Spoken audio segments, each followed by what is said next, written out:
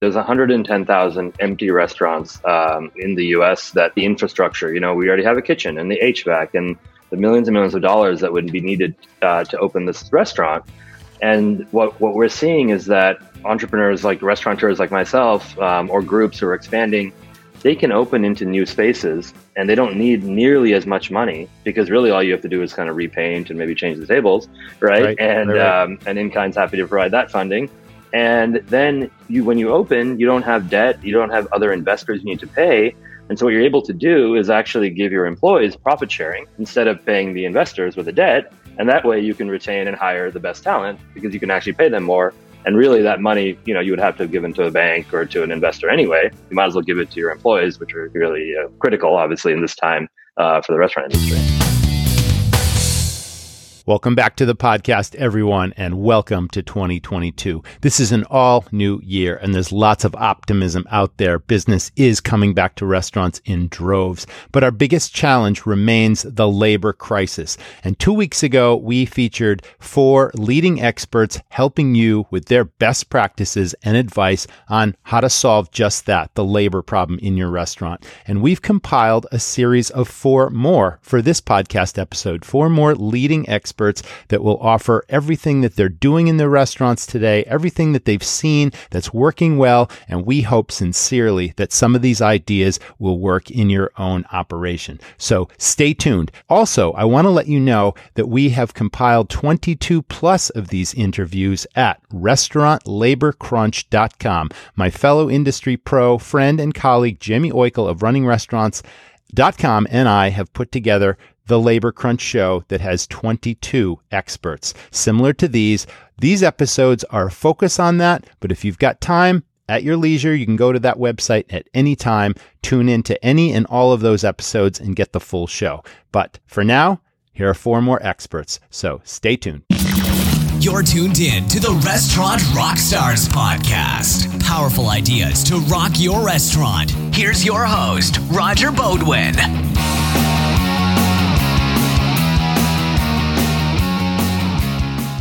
I have to tell you about Bear Robotics, a Silicon Valley startup that's revolutionizing the standard of superior restaurant service.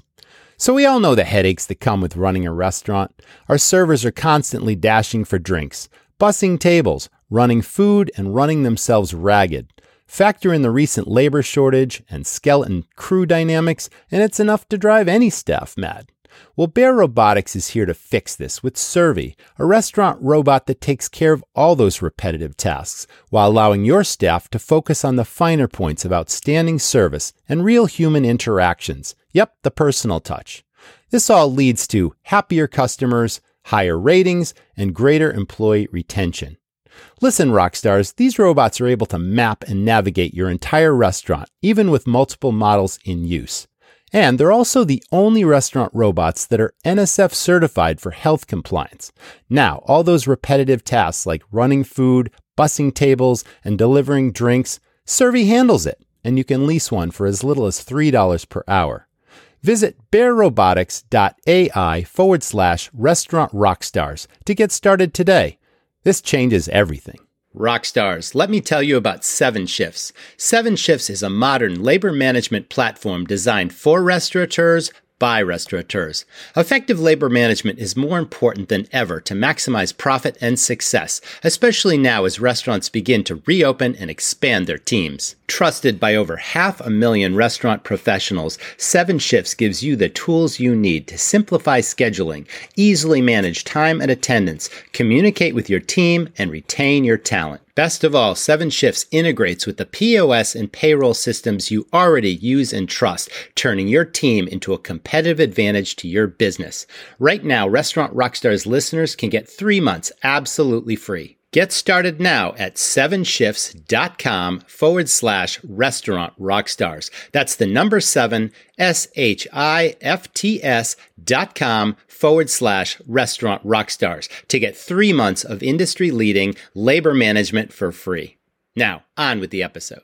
Welcome back, everyone. This is Cracking the Restaurant Labor Crunch. With me today, Chef Joshua Carther, and he's with Water's Edge at the Hyatt Lodge in beautiful Chicagoland. Welcome to the show, Chef Joshua.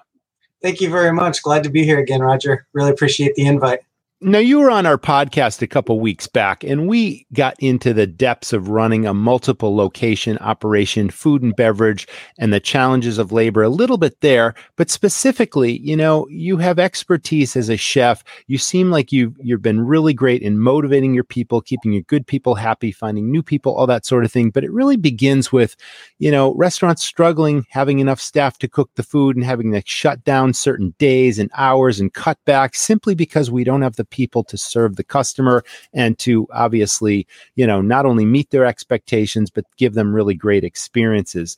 So what I would like to hear is any advice or opportunities that you see to sort of simplify a menu, because now we can't have extensive long menus because of the prep time, because of the people it requires, the time it requires to prep. Like, what advice can you give restaurants in order to simplify their menus and to, handle that situation?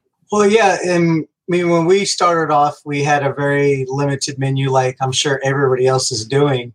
And then just from guest feedback, people want more, but, at the end of the day, we can't be something for everybody. So what we do is we look at opportunities that we can, and we have done, to add a few additional items to the menu, and we see how it goes. We definitely don't want to overload the staff. So we just introduce maybe a few items and we get them used to that. And then maybe we'll add a few more items. But definitely one thing that's been key is whatever we do add on menu items is that the ingredients can be cross-utilized. Thank you. The benefit that we have being in a hotel is that we can also cross-utilize ingredients that we also use in our banquet kitchen. But regardless, if it's the banquet kitchen or just the line itself, all of our ingredients don't just go into one component. We cross-utilize everything so that way it makes sense. I'm really glad you brought that up because a long time ago, 20 plus years ago, I started my first restaurant. I literally had no restaurant experience. And one of the simplest but most important lessons I learned was don't bring in an item if it's just going to go on one menu item. Don't bring an ingredient in unless it can be used in multiple places. And, there's still restaurants that I see or that I work with that haven't learned that lesson, and they wonder why they've got a waste and a theft and a spoilage problem, and why their profits aren't where they should be. Because again, everything that they're bringing in isn't maximizing profit on what they're selling. And, so that makes perfect sense. Thanks so much for bringing that up. Now let's talk about simplifying an existing menu, not necessarily making changes, but taking a good hard look at the menu as it exists today. What would you say that the steps would be to decide, okay, is it a product mix report to see what's super popular and what's selling, but then you also have to balance that out with what it takes to actually prepare it and the labor required, and is it really as profitable as it looks? Do we raise prices on that? Do we drop it entirely? We have cash cows, we have dogs, we have all these different things on menus when we first put a menu together. But what I'm trying to get is, how do we make that menu the most efficient it can be to go through this labor challenge and also to make sure what we're selling is profitable? Well, yeah. So like you mentioned, with a sales report or as we call them, abstracts, what we do is we just get those reports to see what sells good. Mm-hmm. But then this is where I really value a strong relationship with our front of the house team, because we got to make sure that we have respect and trust built really strong. So that way the wait staff, the front of the house manager feels very confident to not just give us the report, but also to have conversations around it to say, these are what the numbers say, but this is also what guests are saying on the front of the house side. As we're serving them, the guests are saying that they would like to see this done differently, or they felt that this chicken entree that we have is very good, but they felt the pricing might have been high. Yes. So we just we want to make sure that relationship is there so they feel comfortable addressing those things. And it's really important to address it with myself and my team, because we create the atmosphere or we foster the atmosphere that way they can come to us without feeling that we're going to lash out in return, that way we're open to that constructive feedback. So that's definitely the key component. And then, like you mentioned, that from that initial report and feedback, we look at, okay, if there's a certain menu item that maybe is a dog, do we just cast it off together, or do we tweak it? Because maybe it is a really good cost breakdown where it could be very good for us. So we look at tweaking a few things there. Maybe the sauce is something that needs to be changed, or maybe it's just the way that type of, let's say it's a steak. Is it the steak, the quality of the meat that's there that people just aren't really liking? So, if it's something that is very cost effective for us, but people don't really like it, then there's no point in having it. So we just look at all those different things there to make the adjustments. And then, I had a conversation recently with some other chefs, and one thing that they've also looked at is buying things that are pre-cut. And some of the chefs mentioned that they would never in their years look at buying pre-cut stuff, but those are things that we have to balance out. And, if we can buy a few pre-cut items, and maybe we can make our sauces in-house and balance the quality there, or even just the cost, those are things that we're always looking at. That's another good point you're making. Let's talk about steak, for example, or other pre-cut items. We know that if we're buying something pre-cut, the ounces and the cut is absolutely consistent.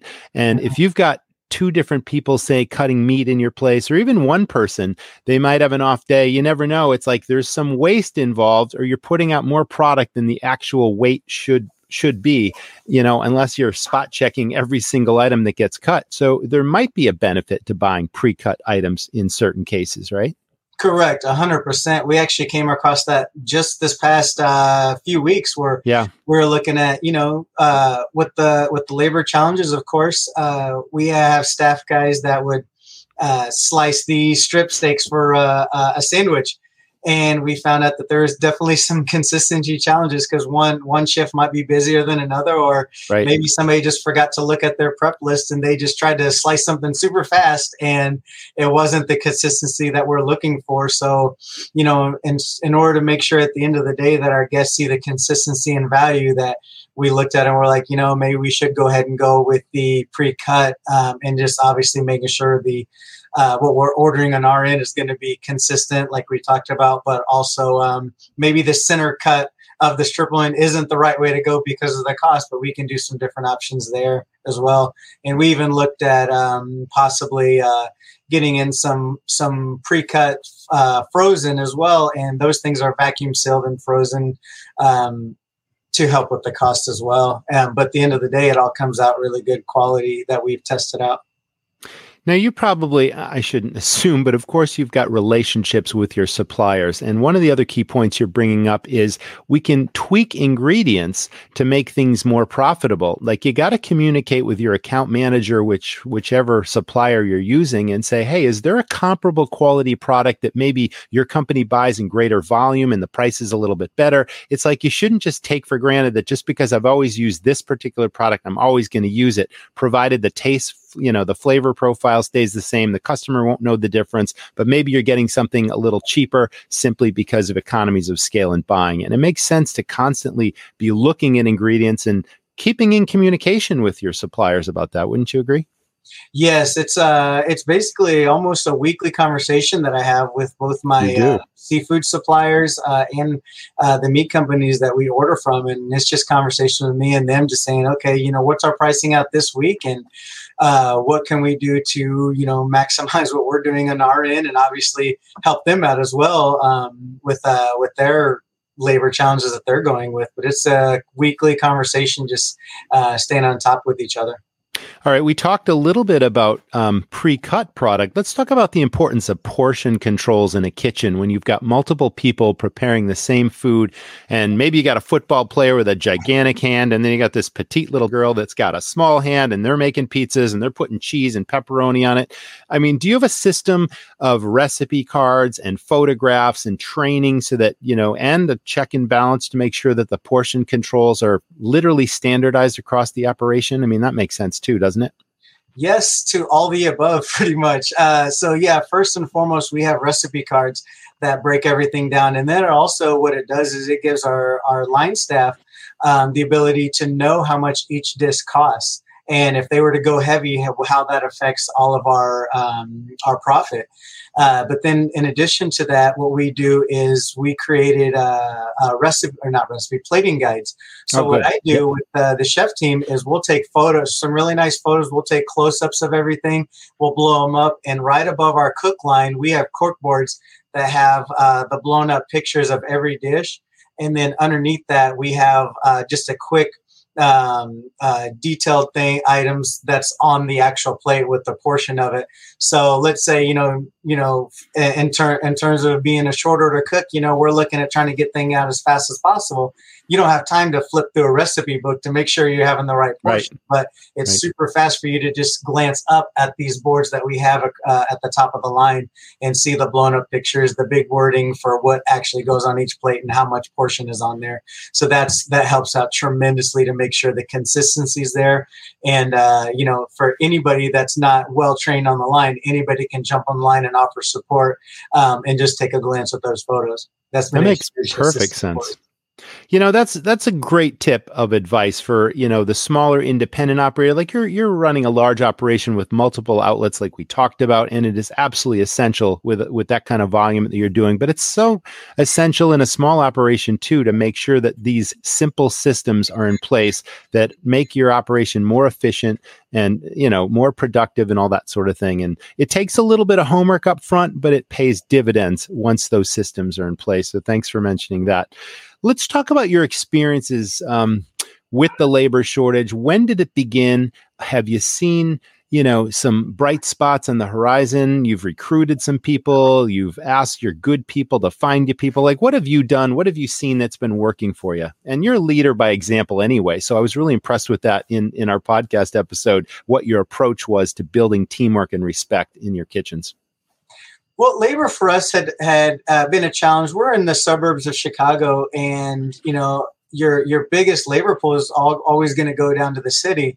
So we had always had somewhat of a challenge, definitely not to where it is now. So, like, let's say pre-COVID, one thing we had adopted was people coming in from other countries on J1 training visas. They would come in and they would learn the training for a full year, the ins and outs of the kitchen, and teach them purchasing. And it was a really good program that we had done prior to COVID that helped out with the labor. So when we actually get to that point again where, life can go on with everybody without the fear of all the virus stuff, I would highly recommend that for any operation to look into J1 visa programs.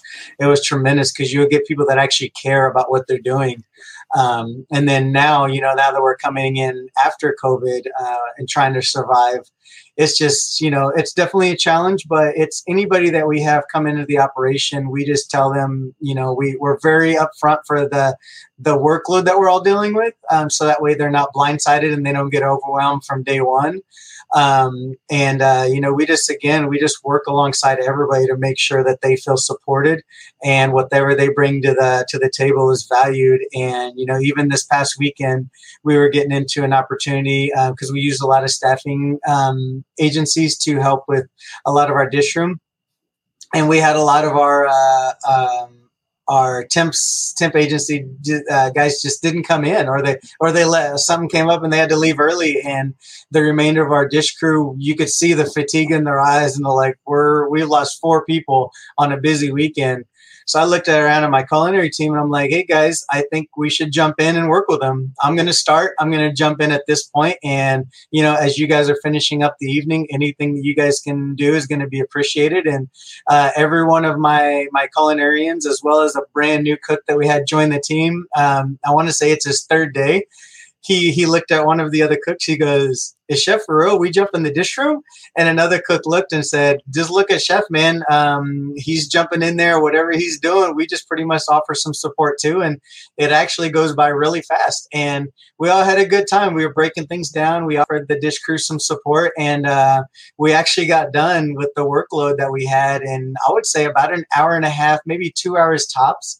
And if we didn't do that, it would have taken our dish guys well into 2, 3, 4 in the morning just to try to do that. But we were actually able to get them out at 12:30. We didn't stay till 12:30 ourselves, but we were all able to get out at 11:30. But that was huge. And I got a few text messages from the dish guys themselves later on in the evening or early morning and even into Sunday afternoon. They said, hey, we really appreciate that. That helped everything go by. So it's just little examples like that of us being able to just support one another. And again, from any leader, if you're not scared to jump in there, people will see that and they will follow suit. Yeah, and you're going to get, you'll be able to call in favors down the road because they're going to remember that. And then when you need them to rise to a certain challenge, it's like they know that you are that type of leader. You've built that respect. You've built that teamwork. You're not too important to jump in and help out, and you care. And that pays huge dividends. So I'm really glad you brought that up. Any last minute advice for operators that if they're still standing, they've been beaten up really badly over the past year and a half or so, they're still dealing with this labor crunch, but it's like, what can you do to reignite their passion, to re-inspire them? What got them into this business in the first place, and to just dig deep and keep going? What would you say to them? We actually looked at something like that the other day where a few of the cooks and I, what I did was, we don't see a light at the end of the tunnel for this current year, right? It's just trying to survive the year. Yep, but one thing that came out that was really cool was one of my cooks, he came to me and he said, hey, chef, can you teach me how to make a sauce? So I looked at his prep list and I'm like, yeah, let's go ahead and make a few sauces. So I just sat right there with him and just seeing the delight in his eyes of learning something new that he wasn't necessarily doing every day. He really took pride in that. And then he was sharing with the rest of the team over the course of the weekend saying, hey, this is what I learned how to make. And not only did that give a new excitement in his eyes for, trying to survive this grind that we're going through, it gave him a little bit more excitement and passion. But it also just me as a leader, it kind of, his excitement was my excitement because I was able to, see what that did with him. And I'm like, man, I was like, it's challenging enough. But when I saw that with him, I'm like, that's why we do what we do. We make good food. We make quality food. But at the end of the day, we also work alongside people that we're teaching we're coaching, we're trying to mentor them into having that same passion we do. And to see that excitement really gave me added excitement as a leader to continue that on and look for other opportunities that, yeah, it's long days, it's grueling days, but is there moments that I can show somebody, maybe take a minute, maybe add another half hour to my day, but spend something with them that can really create another drive in their passion, which again, like Beautiful. You mentioned, it might have taken a half hour out of my day, but that's something that I won't have to teach him in the future. And with his own excitement, he's going to turn around and try to teach somebody he's working with saying, Chef told me this. Well, that's paying it forward, Chef, and that is true leadership. So I certainly appreciate you joining us and offering your expertise, your advice, best practices, and all of that. So thanks for tuning in to Cracking the Restaurant Labor Crunch. Please check out all the other videos because we're here to help you through this thing. We're all in this together. Thanks for tuning in. Thanks, Chef. I appreciate your being with us. Thank you very much. Welcome, everyone. I'm Roger Beaudoin from Restaurant Rockstars, and this, of course, is Cracking the Labor Crunch. And with me today is the Senior VP of Marketing and Sales for a tech company called Cut and Dry. Welcome to the show today, Warner. How are you? Thank you very much, Roger. Happy to be here. Glad you're here. So, the pandemic has turned restaurants and the industry absolutely upside down. And if restaurants are still standing, it's not over yet. Everyone is struggling with this labor crisis, the labor crunch. And unfortunately, now that business is booming and demand for restaurants is at an all-time high, there are so many restaurants out there being forced to close certain days and hours of the week simply because they can't meet the demand, simply because they are short-staffed. I know you're seeing it. You've got clients and customers out there. I mean, what's been your experience and what can you offer? Best advice, best practices, anything you're seeing, hearing, or practicing yourself that'll help operators through the crisis? Sure. We're seeing a lot of restaurants running reduced times where they used to have, lunch available. Now they're only opening at 4 and later. So it's certainly a shame. I know that, there have been certain restaurants I've tried to dine at and their hours are not what they were a year and a half ago. Absolutely. We've been seeing a lot of restaurants embrace technology. I've been selling technology, to restaurants and creating technology for restaurants for, over a decade now. And it's great to see that. I'll say that this has kind of forced, a decade of digital transformation over the past year and a half. So I just think in embracing different types of technology in general is a way that restaurants should be trying to kind of future-proof their business, whether that is working with online ordering companies and making sure that you have a very streamlined pickup and delivery process. I know there's, it's a little bit of a double-edged sword because a lot of those delivery platforms do take a hefty fee, but there are some solutions out there that are more cost-effective than others. I've also seen some interesting business models appear in my town. I live in Westfield, New Jersey, outside of the New York metro area, and there is, I'll say, a new type of restaurant that I initially was a little bit wary of. It's a truck called the Wonder Truck. So I just want to kind of make sure restaurants are figuring out how they can, look at different business models. But the way this Wonder Truck works, it's kind of like a restaurant on wheels, almost like an Uber-like experience.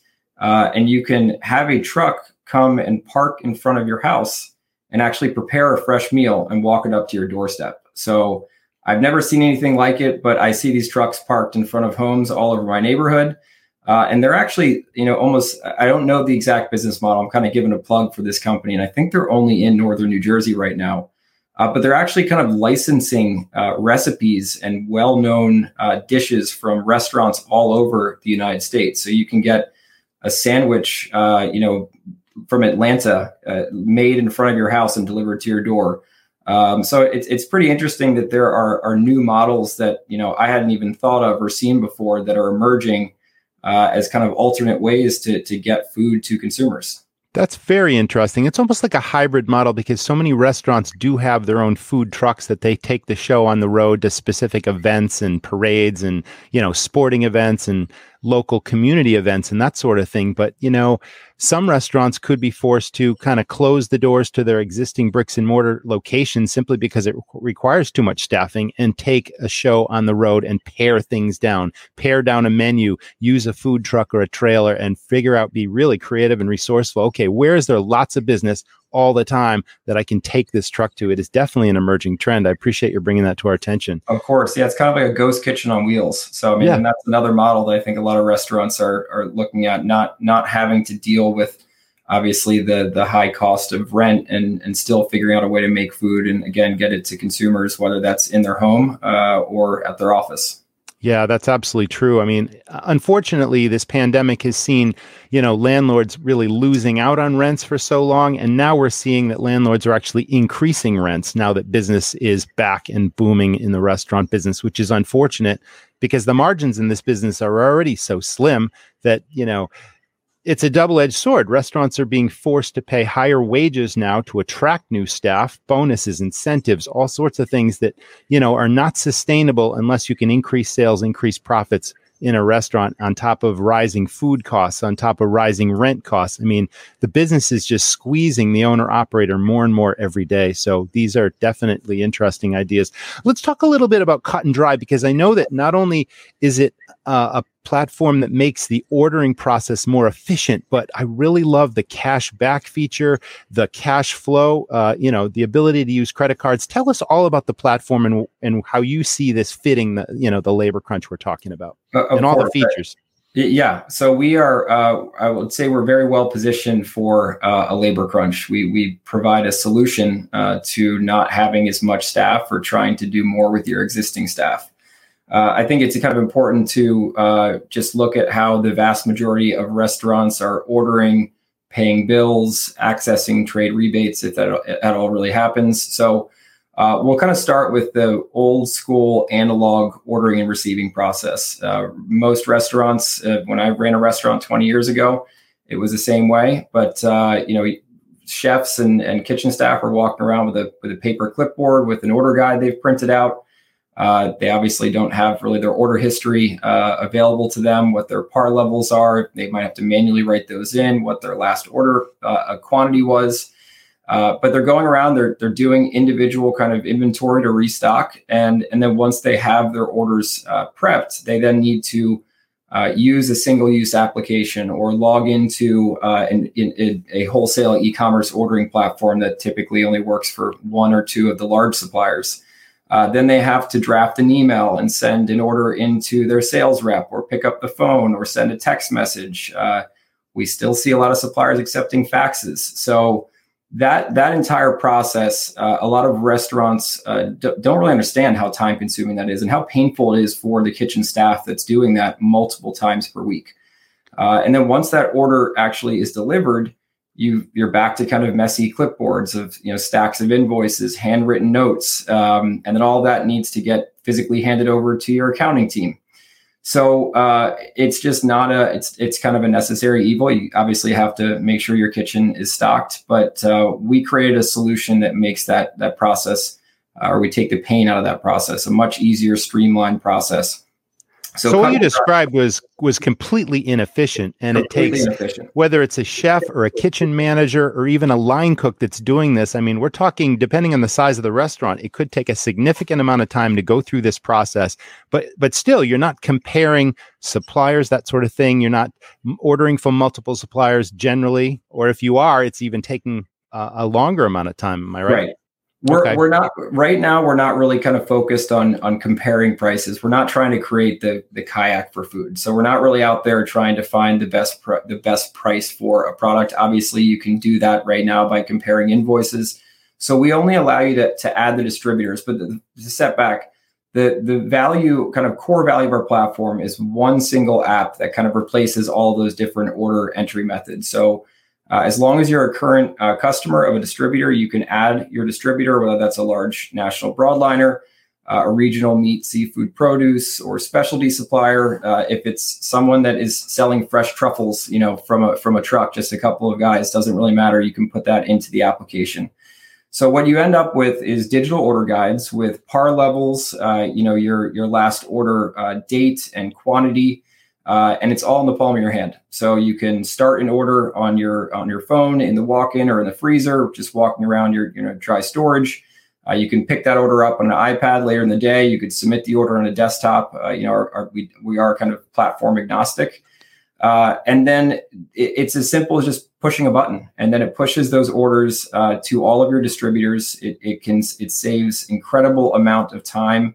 As you just mentioned before, inefficient. We have some multi-unit restaurants that are using our platform, and after they did an analysis, they realized that they were essentially paying a full-time employee just to do ordering. When they added up all the hours that they were doing across their multiple stores, it was a full-time role, and we're able to cut that time at least by 50%. We have some restaurants claiming that we're reducing time by 70%. So you can actually now give that time back into, either prep or, other kind of higher value items that need to be done in your back of house. I didn't mean to confuse our audience in terms of comparing suppliers. I guess what I meant to say is you can add multiple suppliers to your platform and have that template there. And whether you work with one broadliner or you work with two or three or smaller suppliers and a broadliner, you can literally go and order as you normally would, more efficiently with the tablet itself or with the phone. All virtues. Okay. All via that app. Now, that is incredible in terms of how much time that would save. Let's talk about the return process and the check-in process, because this app also allows you to quickly check things in when the delivery is actually on your doorstep. Is that right? That's right. And this is a great feature for owners and managers, as well as the people checking in the order. As we know that, a lot of times management or owners are not on site at 4 or 5 or 6 o'clock in the morning when the deliveries are being received. So once the order is delivered, you can pull out that app, you access your order history, and you can check in individual items with that order to make sure that the order that you placed has been received accurately. If you've been shorted an item, or if there was an incorrect item, damaged item, you just mark as no, did not receive in full. And then you can select the reason that you would be requesting a credit. And then just, again, with the click of a button, it sends a credit request to the distributor on behalf of that restaurant. And again, the value, a manager or an owner could be sitting at home, sipping their morning coffee. They could pull out the app and they could look at the orders that were received that morning to make sure that all the items are in stock. That's fantastic. Now, one of the things that really strikes me, Warner, is with this labor crisis, I think I mentioned earlier that restaurants are now being forced to pay higher wages and their margins are slipping, and, cash flow is king, as it always was. But somehow restaurants need to figure out a way to pay these higher wages. So let's talk about the rebates, because so many restaurants, in my experience, have left all those rebates on the table, unaware of them, didn't have time to apply for them. And this platform does things automatically. Is that correct? It does. And, before we go into the cash earning side of things, let's talk about kind of increasing cash runway. So tell me about that. Mm-hmm. So we'll talk about kind of the pay feature, and then we'll go into the cash earning feature. So great. Not only is this a universal ordering platform, but it's also a universal payments platform. So we are partnered with certain distributors that actually send their invoices digitally through our platform, make them payable. So we are a full service kind of payment facilitator. But it also gives a restaurant the ability to snap a photo of an invoice, which in itself is valuable because you're creating a digital record, and then you have that kind of saved in the platform. You can just hand that invoice over to accounting to be paid. When the invoice is ready to be paid, we allow a restaurant to pay any invoice via credit card or ACH. But the value is with credit card. A lot of distributors are, 7, 14, 30-day terms. So this is kind of a way for you to extend your terms by 30 days just by putting it on a credit card. You've got, credit card reward point earning ability there. And as long as you have that credit card bill paid within 30 days, you've kind of created, float for your business. And then we actually take that digital payment and turn it into a physical check, and we will mail that check off on behalf of the restaurant to their distributor that they're paying, and we'll include an actual printout of that original invoice behind the payment, so there's no confusion. So a great way to, you can do batch payments as well. So, you can upload multiple invoices, select 4 or 5 at the same time, put them all on a credit card. Very, very easy. So not only is it going to save time for accounting, but you also have that digital record, and you also have the ability to pay anyone via credit card. So, we're very excited about that. And restaurants are definitely starting to take advantage of that more and more over these past few months. That's a great feature unto itself. Yeah. Yeah. Now we'll kind of go into how, I guess one thing I haven't mentioned is everything that I've been talking about in terms of functionality in our platform for the restaurant is entirely free. So Cut and Dry is a free application. We've created a business model that allows us to offer this to restaurants, in perpetuity for free. But we've gone a step further. I kind of refer to this as the cherry on top of our platform. So we have a very won't get into kind of the nerd side of it, but we have a very powerful data structuring engine that creates more or less a standard language for products throughout the entire food service industry, and we're kind of indexing and creating a language that can be applied across all of our customer order guides, and we can very easily match products to directly to manufacturer products, whether they're the identical product or a similar product. And we have a number of different ways that restaurants can earn cash on our platform. We call this Cut and Dry Cash. It's not like monopoly money. This is real cash. It's real money. Yeah, real money. Right. You got my attention. Yep. So the value is that you can. Once you have all these order guides set up, we can find products that are eligible for what we refer to as order and earn. Order and earn just means you need to order the products and you're earning cash back. It's the equivalent of trade rebates, which unfortunately there's literally billions of dollars of trade rebates that are entered into the market, but very few end up in the independent operators' pockets. The process to get a trade rebate is typically downloading a form, filling out information, sending in proof of purchase. 4, 5, 8 weeks later, whatever it is, you might get a check back in the mail. And not many people are really going through that process. As we know, time is money. And that does take up a lot of time. And it's just a very kind of convoluted process. So we've partnered with a number of manufacturers, and these are very, very large, just call them the largest food service manufacturers in the world. And we are offering direct cash from manufacturers directly to independent operators. We also insert switch and earn opportunities. So when we match a comparable product, we'll offer an incentive for someone to switch to that product. And something that is actually hot off the press this week, we just launched a sample and earn opportunity. So not only before you make the switch, you can actually sample a product. The cost of that product is then given back to you in cut and dry cash, as long as you fill out a sampling survey. And that sampling information goes directly back to the manufacturer. And now the manufacturer has real feedback from the buyer on what their sampling of that product was like. Do they like it? Do they plan on using it?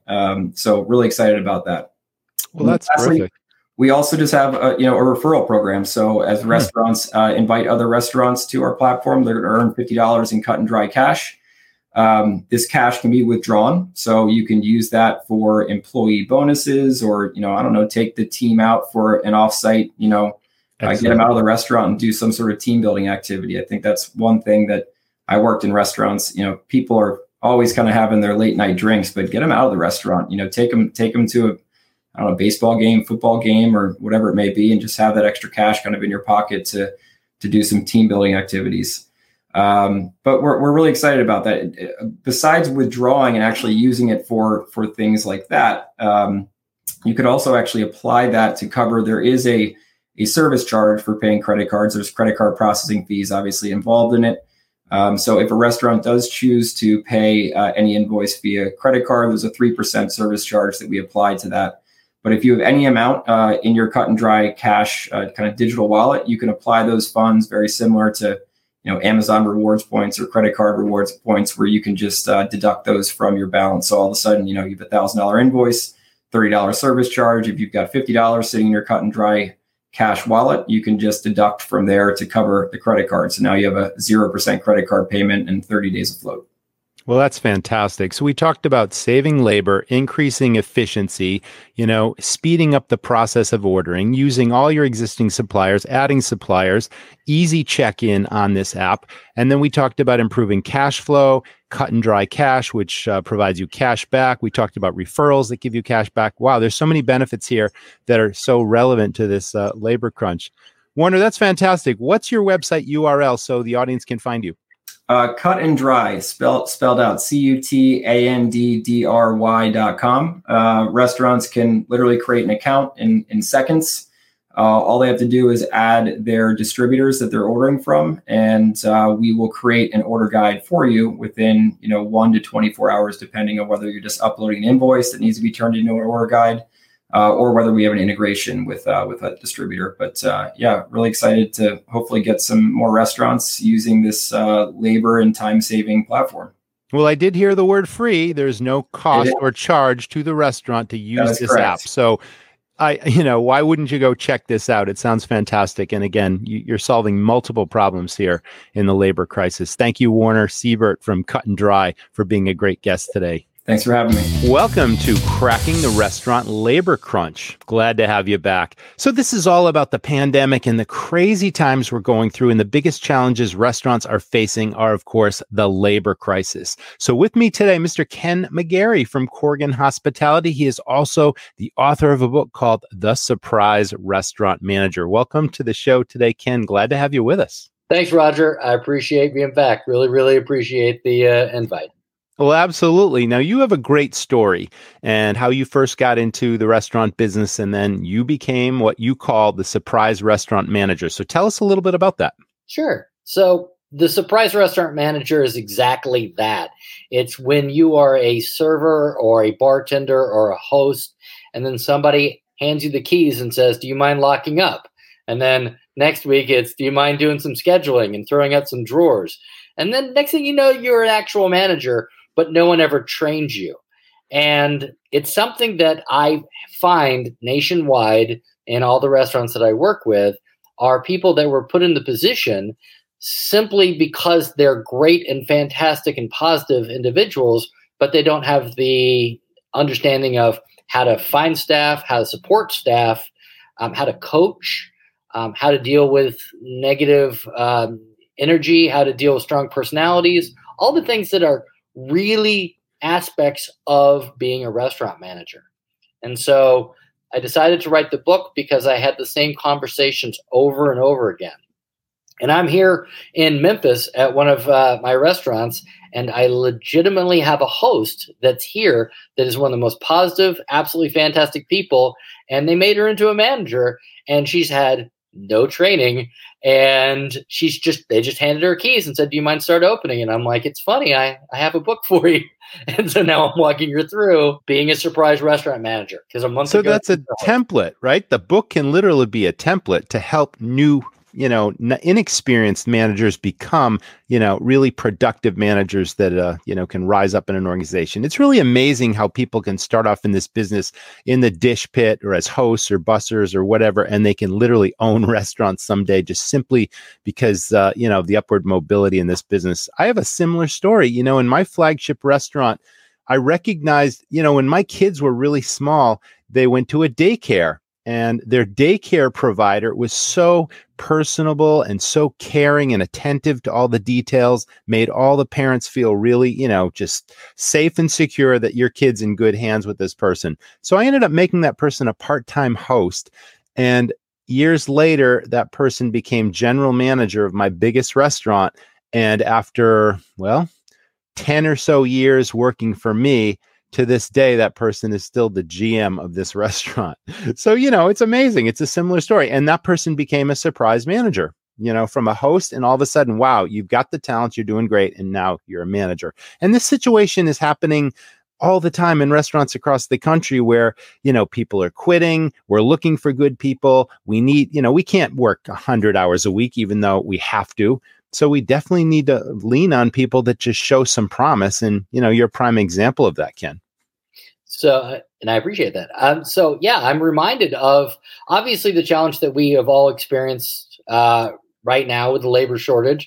And yes, people are definitely being put into those positions without training. But one of the other things that I've been reminded while I'm here is that when you do find people, and of course, we all have the instances where you're calling and you have 30 people that say that they're going to interview and 5 people show up, and then you hire 3 of them and nobody shows up on their first day. So it is just that hard.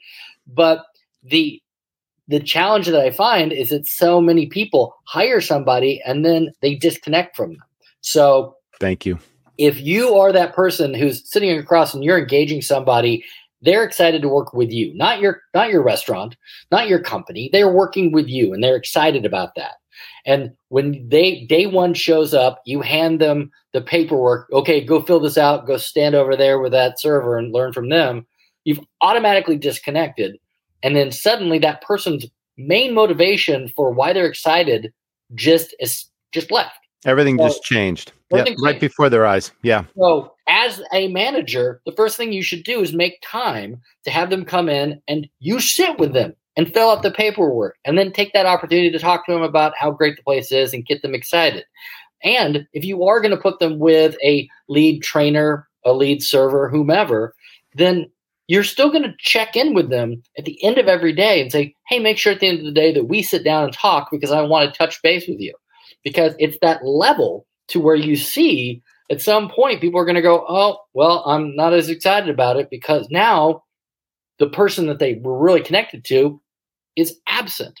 Disengagement. That's terrible. And that must happen all the time. It really does. And it because managers are being pulled in 1,000 different directions. Sure. And as you know, yes, 15-hour days are unfortunately the standard. So you might not think that you have the time to sit down for half an hour and have everyone fill out their paperwork. But the absence in doing so means that you're going to spend 10 times that to place more ads, to interview more people. Once you finally have one person to say yes, nurture that person personally and don't leave them in the fray, even if it's, even if you have 1,000 other things. I love that word nurture. You're absolutely right. It's about nurturing people, developing their skills, recognizing their talents, recognizing and rewarding their performance, and not just, bringing them on board and then see you later. You're someone else's responsibility now. I totally agree with that philosophy. And that's, that's all part of leading by example too. You're treating people the way you would expect to be treated. It's about teamwork and respect in any organization. And then I also spend in almost every single interview that I do, I spend at least 5 minutes trying to talk them out of taking the role. Whether it's a manager or a server or what, I will try to talk you out of it because that's so interesting. There's no logic in being the person. I remember being a young bartender and working at a hotel, and the manager said with me, he's like, you know what? One day somebody came in, they just put $100 bill in my tip out. You never know what you can make. You can make, and of course, all these promises, and then you show up and you make like $7, and you're like, well, because people will do this to try to get you in. I will tell them about all the challenges. Hey, you know what? Sometimes people don't show up and you're going to have to do twice as much.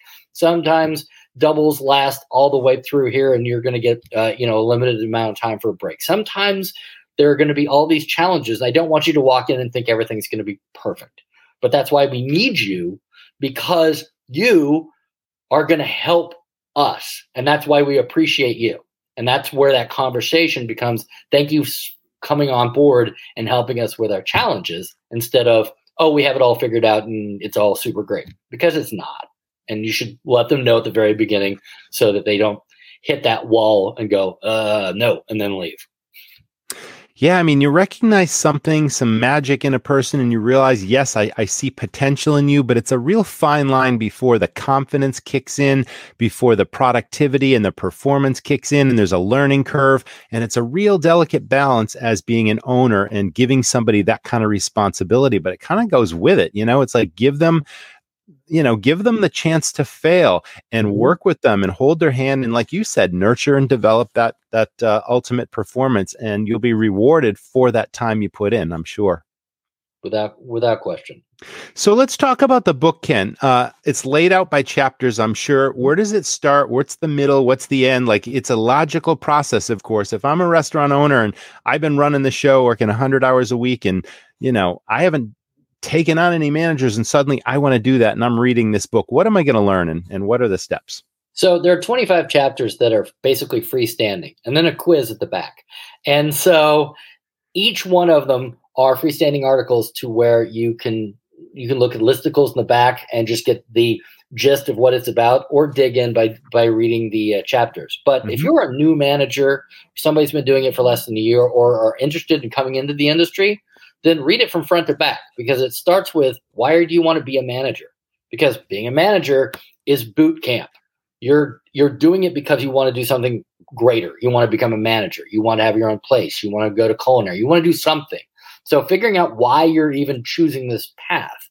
And then it's finding staff, developing them, how to support them, how to coach them, how to terminate them. These are things that people don't train you about, witnesses and terminations, and understanding, not saying things like, this is really hard for me, because it's not hard for you, because you still have a job at the other side. So all of the first part of is that. And then you get more into the, how do you deal with guests and touching tables and making sure that they're engaged, and how to solve online reviews and challenges that you have there. And then the back of the book has to do with, how do you deal with strong personalities like owners, and how do you deal with blunt criticism like owners, and all of the people that are going to give this pressure. And then how do you create balance in your life to where you can still see your family, and you can still go to church, and you can still have a life. You can still do all the things that you want to do if you set these parameters. And the first thing you should never do is work from home. Don't do schedules on your couch. Do everything at work, schedule admin tasks, but it walks you through all the things that you can do. So if you're a new manager, then I say read it from front to back. But if you've been doing it for a while, read it from back to front, because the things in the back about balance and understanding how to move to the next level are going to resonate with you.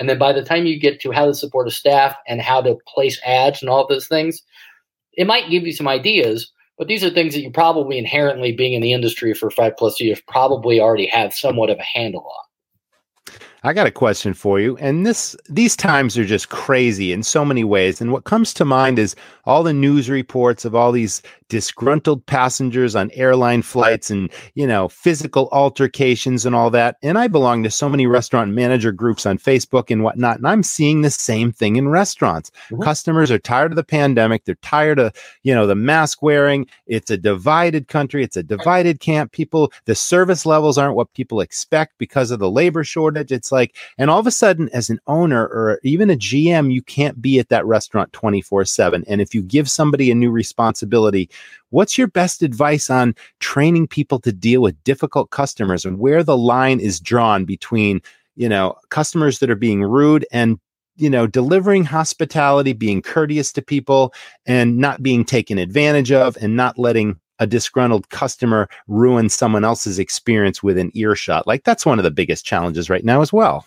Without question. And you're right. People came out of the pandemic crazy, like legitimately, like they had been they got the gloves on cell, and they just went out, drank harder, ate harder, expected more. The level of entitlement has become really, really hard. And for the bar concepts I'm associated with, it's even twice as hard. It's really, really tough. Now, when you get to dealing with people that are having these reactions, of course, if it's abusive, then there's no tolerance. I'll just walk over and say, there's no tab, there's nothing, just get out of my restaurant. Right. But if it's somebody who's legit, the one that always surprises me, and I just had it happen 2 days ago here, was somebody who felt that we purposely over-prepared their steak.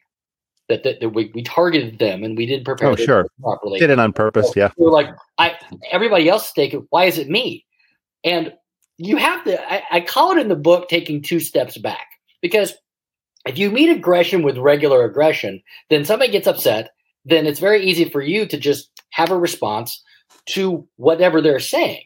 But what they're saying isn't really, I'm really upset about my steak. What they're saying is, I'm disappointed. And I'm disappointed because of price point or because of what I thought it was going to be. They have a level of disappointment. But because they're internalizing it and making it so personal, you have to take a second step back and understand, why are they disappointed? Well, the reality is that they probably feel in life that they are targeted for things to happen to them. They feel like the whole world is against them. They feel like everything is really hard for them specifically. And we all know those people. We all know those people who are Eeyores from Winnie the Pooh, to where everything is really bad in their world. Those people, you're right, they're just downers. They're just and so when you look at somebody who's raging, and your response is you take 2 steps back, then you realize the only response that you have is compassion and pity. And at that point, now you're not absorbing negativity. You're not worried about this person freaking out about their steak. You're just like, oh, it's okay. We're going to get you taken care of. Because in the back of your mind, you're like, how sad that this person actually lives in this level of aggression about an overcooked steak. So that sort of aspect. And then the masks. Honestly, the masks have become such a massively politicized thing. For sure. Where I'm in Tennessee right now. Yeah. Half the people wear masks. Half the people refuse to wear masks and will tell you that the government cannot tell them what to wear. And we, as restaurants, wear masks because we have to by Shelby County. And we try our best to get people to wear it. But if they don't, I don't want my servers and bartenders to become bouncers. I don't, and I'm done with it. That's right. So, and if somebody has a problem, that person over there at that table's not wearing a mask. Man, we have let them know. It's on you if that's a challenge. Sometimes people go, whatever. Last thing I need is a server coming over, but you have to wear your mask, and then it just becomes a whole. You can't. Of course, do the thing. Yeah. Well, Ken, we talked quite a bit about the book, The Surprise Restaurant Manager. How do people find your book? So you can find it where all great books are sold online. If you like to support independent, there's bookshop.com, Barnes & Noble. There is obviously Amazon. And if you go to Amazon, there's a download version that you can get on Kindle, and you can just get the app. And it's 99 cents. And I do that specifically because I want the information out. And I've said multiple times, if you go to my website, which is Korgen, Korgen Hospitality. My wife's name is Morgan. I'm Ken. So you see where that adorable Perfect. thing came up with. Okay, that makes sense. And email me. I'll send you a free PDF. I'm happy. I just want the information out because I think that this is the thing that I can do right now to help an industry that's putting people in positions that they just don't have time to train. And if you want to hear this voice for 5.5 hours, you can listen to me on Audible. Audiobook. I got that. And both the audiobook and the regular book has a foreword by Top Chef Fabio Viviani, who is my business partner and great friend. Fantastic. Well, you're doing a great service to the industry, Ken. So thanks so much for appearing on this show. Thanks for writing that book. We told everyone where to find it and how to get it. And it's something that I believe every restaurant owner and manager should read. So thanks again. Thank you so much, Roger. Really appreciate you. Welcome, everyone, to Cracking the Restaurant Labor Crunch. And here's yet another installment. With me today, Mr. Johan Munasinghe, and he is the CEO and founder of a company called InKind. Welcome to the show, Johan. Thanks for being here. Thanks for having me, Roger. So before we get into what InKind is all about, and I think you've got a really unique solution to paying for all the increased wages and incentives and bonuses that employees now in a traditionally, lower paying industry are now facing with. That's a great solution. We're going to get all into that. Let's talk a little bit about the importance of technology for the future. And then let's talk about your unique situation. Now, you mentioned something about there being 110,000 restaurant spaces for lease, and you saw an opportunity. I want to hear all about that. So dive on in. Yeah, perfect. Thanks, Roger. Yeah, I'm actually seated here in a restaurant in Austin, Texas, which I leased during the pandemic this summer.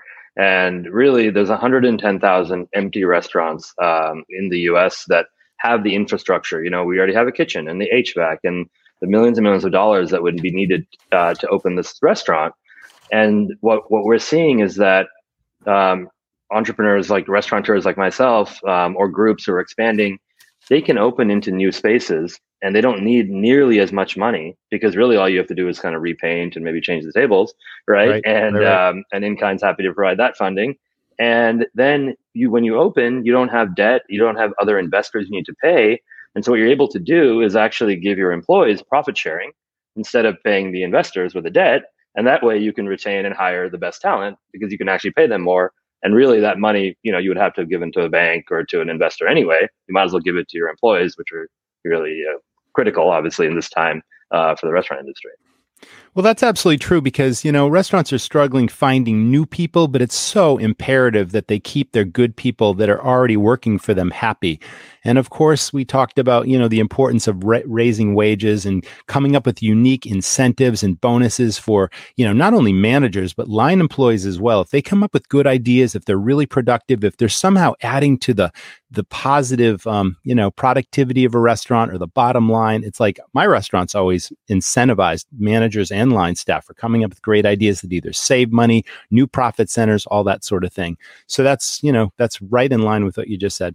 Yeah, and Roger, on that note, we have a really great restaurant group, Michael Mina restaurant group that we work with, and he was telling me, Chef Mina was telling me, one of their strategies is it's really hard to hire a line cook today, but it's not as hard to hire a career sous chef, somebody who wants to really make this their career.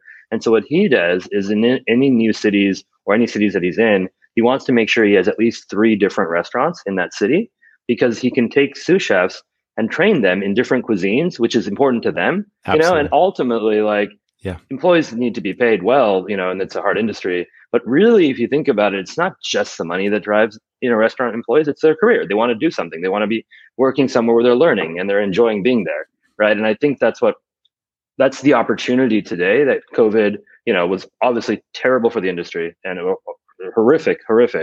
I think the opportunity that exists now is that restaurants can open into new spaces in that way that we just talked about, where they don't have to have as much investment to do it. And then that also allows them to have their staff, move into more management positions, let's say, because if you're opening a new restaurant, maybe you take a bartender from your current restaurant and make him a bar manager at the new restaurant, right? And you start to create kind of career opportunities for your restaurant workers, which ultimately is what I think the industry needs. Right, is career workers and not just people who come in for a job. It absolutely does. And, you're bringing up an interesting point because leading by example is so, so important. in the past, it was okay well, I shouldn't say it was okay, but it was commonplace for a restaurant manager to delegate. And there's a difference between delegating and empowering. Anybody can tell somebody what to do, and that doesn't necessarily build teamwork or respect. But if you can, recognize talent in someone and give them opportunities to move up and even give them the chance to fail, but just trust in their good judgment, ultimately you're going to come out on top. And then recognize and reward those people for their achievements. That is empowering. And that is leading by example and not being a figurehead in the back office, not being too important to do any restaurant task if it's important. And what you said about, developing people and moving them around and giving them career opportunities is absolutely essential for the future, as opposed to the old way, turn them and burn them. We can no longer afford to turn and burn people. We have to develop and nurture them, recognize and reward them, and make them feel like they're, that their voice matters, and that if they have great ideas, we should be open door to that. And I had success doing that in my own restaurants, but I think it's more important now than ever. 100%. I wish that every restaurant owner could hear what you just said, Roger. I think that is probably the best advice anybody could ever give somebody. Well, right on. Let's dive in. Now, in-kind is a really unique restaurant funding opportunity. And it's great because, I think I mentioned to you earlier, when I ran restaurants, it was all about trade and not paying $1 for every dollar of service. It was about pennies on the dollar and getting things a lot less money. It's essentially, it was based on my food and beverage cost, So if your food and beverage cost in a restaurant is like 30% combined or even a little higher, it's better than paying $1, for the same value that you're getting. So tell us all about in-kind, how it works. And I'd be really curious to have our audience hear the ins and outs of in-kind. Now, you're also a OneSource partner. So thanks to Performance Food Service for sponsoring this program. But if the audience isn't aware, OneSource is a series of opportunities and benefits to Performance customers. And I believe that's the place that they can find in-kind as well. Go to the Performance Food Service OneSource page.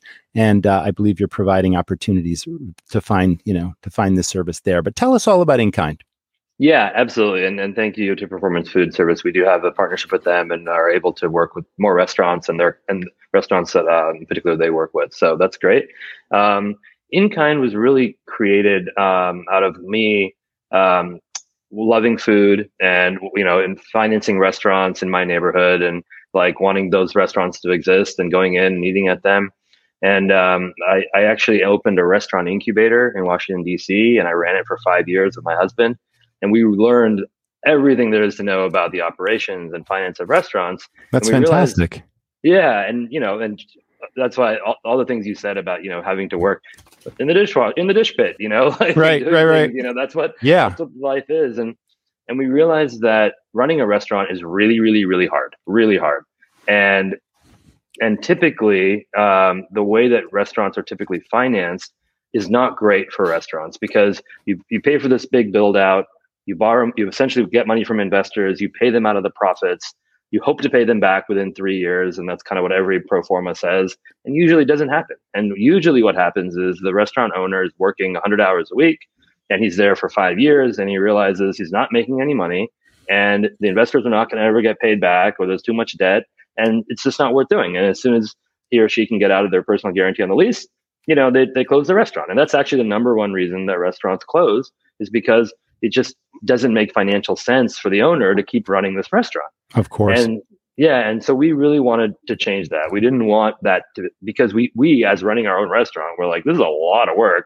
It doesn't really make sense for us to just be working in order to try to pay back investors, and so we did the exact same realization that you had, Roger, or, because you're a restaurateur, is food cost. If you come into my restaurant, I would definitely give you a glass of wine, on me, and you would value it at $12, and I would know it cost me $3.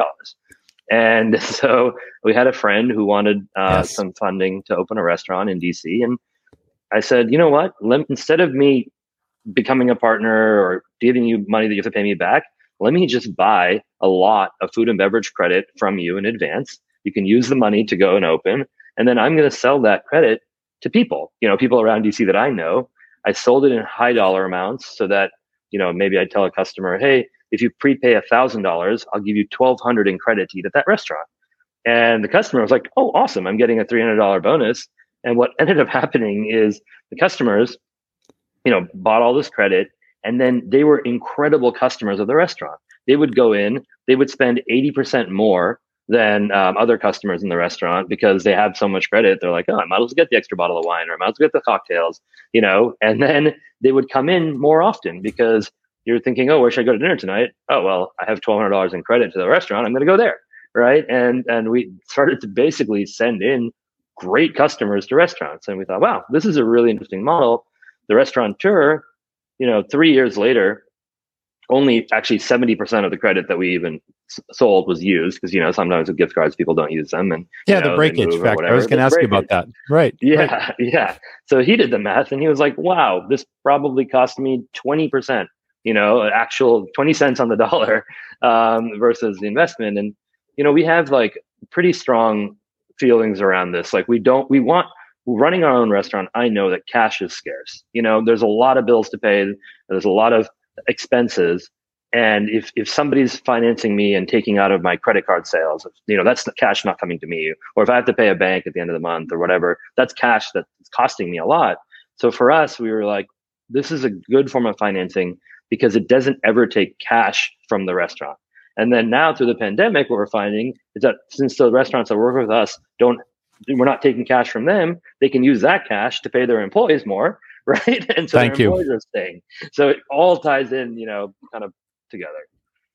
Is there a maximum limit of how much a restaurant can be funded on this and in exchange for the trade you're talking about?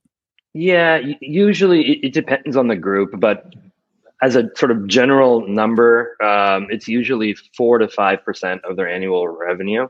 Mm-hmm.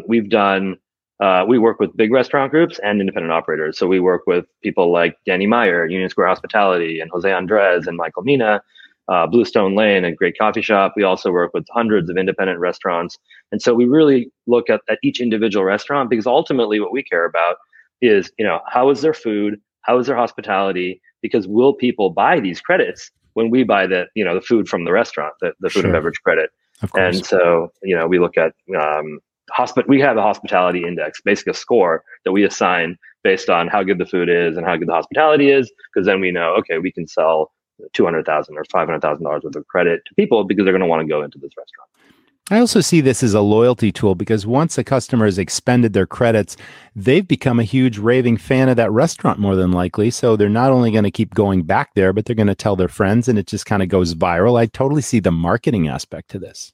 Yeah. And we do things like if somebody, is going into a restaurant and we call them house accounts. You buy a house account to a restaurant. Mm-hmm. We know that you like that restaurant. We know that you love going in there. So we might give you $25 or $50 out of our credit that InKind bought to give to your friend to go into the restaurant, right? So now you're creating word of mouth marketing from your biggest advocates and fans, who love your restaurant. The other thing that we do, I think that we have a restaurant called Ravenous Pig in Winter Park, Florida. We funded. I think we've actually worked with them many, many times to buy their building, to expand to another location. They're a James Beard award-winning restaurant. And when you use InKind as a customer, you can pay your bill with the credit, but you can't leave your tip with the credit because then the restaurant owner would have to pay the server out of their pocket. That's right. So we have the credit card on the app that the customer uses, charges to their credit card the tip goes directly to the restaurant, and the restaurant pays the server with it. And at Ravenous Pig, the average InKind house account holder tips 28%. And the reason is because the servers know that these are great customers, so they give them a better service experience. And because they're getting a better service experience, they're tipping more, which is meaning they're getting a better service experience, right? There's this great virtuous cycle that's created. And again, that helps the restaurant retain this great staff because they're getting good tips, and they're able to stay there. Wow, that's awesome. Let's talk about the app you just mentioned. Tell us about that.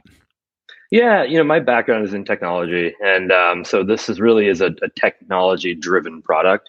When you can open up the InKind app, and we have tens of thousands of users on the InKind app that have pre-spent thousands and thousands of dollars at restaurants. So they're really good customers. The customers are tipping 28%. They can open up the app. They can see all the restaurants in the InKind network that are participating, where they can buy house accounts in. And it really does drive a lot of new customers into the restaurants. So we're really, really particular about who we work with because we only work with great restaurants, right? Because we want to make sure that the customers, when they go in, because they see the restaurant on the InKind app, that they're going to have a great experience. And so that's really our underwriting when we figure out who are we going to work with and how much are we going to fund them is really based on, are they, a great restaurant? Do people want to go there? And people in the InKind network, are they going to be happy when they go into this new restaurant and discover it through the network? For sure. Now let's talk about what's trackable through a point of sale system and what types of information we can glean from these people that have credits and all that, and how we can use that as a marketing tool as well.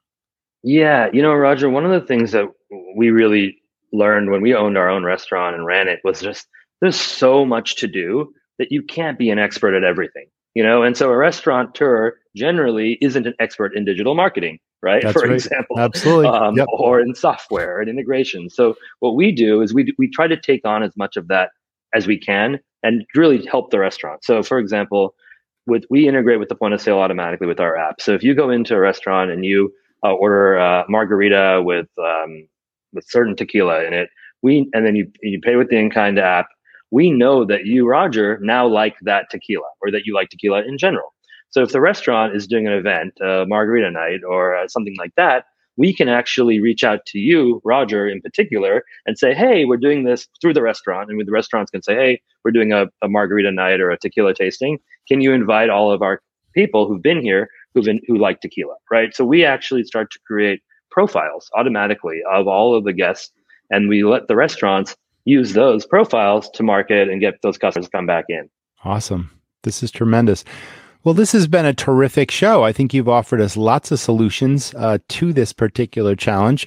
Thanks again, Johan, for being with us. He's with InKind, and to find him, what's your URL? InKind.com. InKind.com. Or if you're a Performance Foods customer, go right to the OneSource page and all the information is right there. And we will see you in the next installment of Cracking the Restaurant Labor Crunch. Thanks again, Johan. Thanks so much, Roger. Big shout of thanks to our 4 guests this week for helping with this most pressing of all industry problems. We sincerely hope that you can use some of these ideas. Some of these are executable and actionable immediately. Some of the best practices spoken in this episode you can apply in your own operation to help you solve your own labor crisis. So stay tuned to that. And don't forget, we have a full show called Cracking the Restaurant Labor Crunch available at restaurantlaborcrunch.com.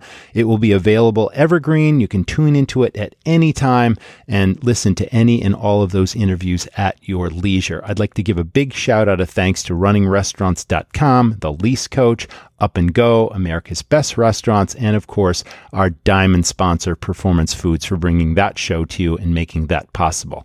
Big shout out of thanks for the sponsors of this episode, 7 Shifts and Bear Robotics. Labor is one of those critical numbers, that you need to stay on top of every single week. Knowing what your true labor cost is critical, in addition to your food and beverage costs. Those 3 combined are the biggest expenses your restaurant will have.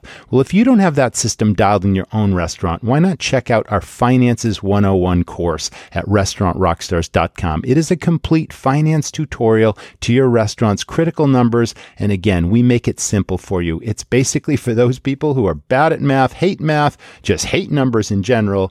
There are a series of audio tutorials in 5 minutes or less that explain each of these concepts, how to put an inventory system in place, how to calculate your true food, beverage, and labor costs, your daily break-even, budgets, all the important things, plus fully automated turnkey spreadsheets that make it simple. We teach you what the numbers mean, where to find them, how to plug them into the spreadsheets, what the final number should look like, and any common mistakes to avoid. So check that out at restaurantrockstars.com. It's called Finances 101. So thanks to everyone for tuning in, and we hope that you solve your labor problems right now and that you run a successful and profitable enterprise moving forward. Dig deep, be passionate about this business, and stay in the game. We'll see you in the next episode. People go to restaurants for lots of reasons. What the customer doesn't know is the thousands of details it takes to run a great restaurant. This is a high-risk, high-fail business. It's a treacherous road, and smart operators need a professional guide. I'm Roger. I've started many highly successful, high-profit restaurants. I'm passionate about helping other owners and managers not just succeed, but knock it out of the park. You don't just want to run a restaurant. You want to dominate your competition and create a lasting legacy. Join the Academy, and I'll show you how it's done. Thanks for listening to the Restaurant Rockstars podcast. For lots of great resources, head over to restaurantrockstars.com. See you next time.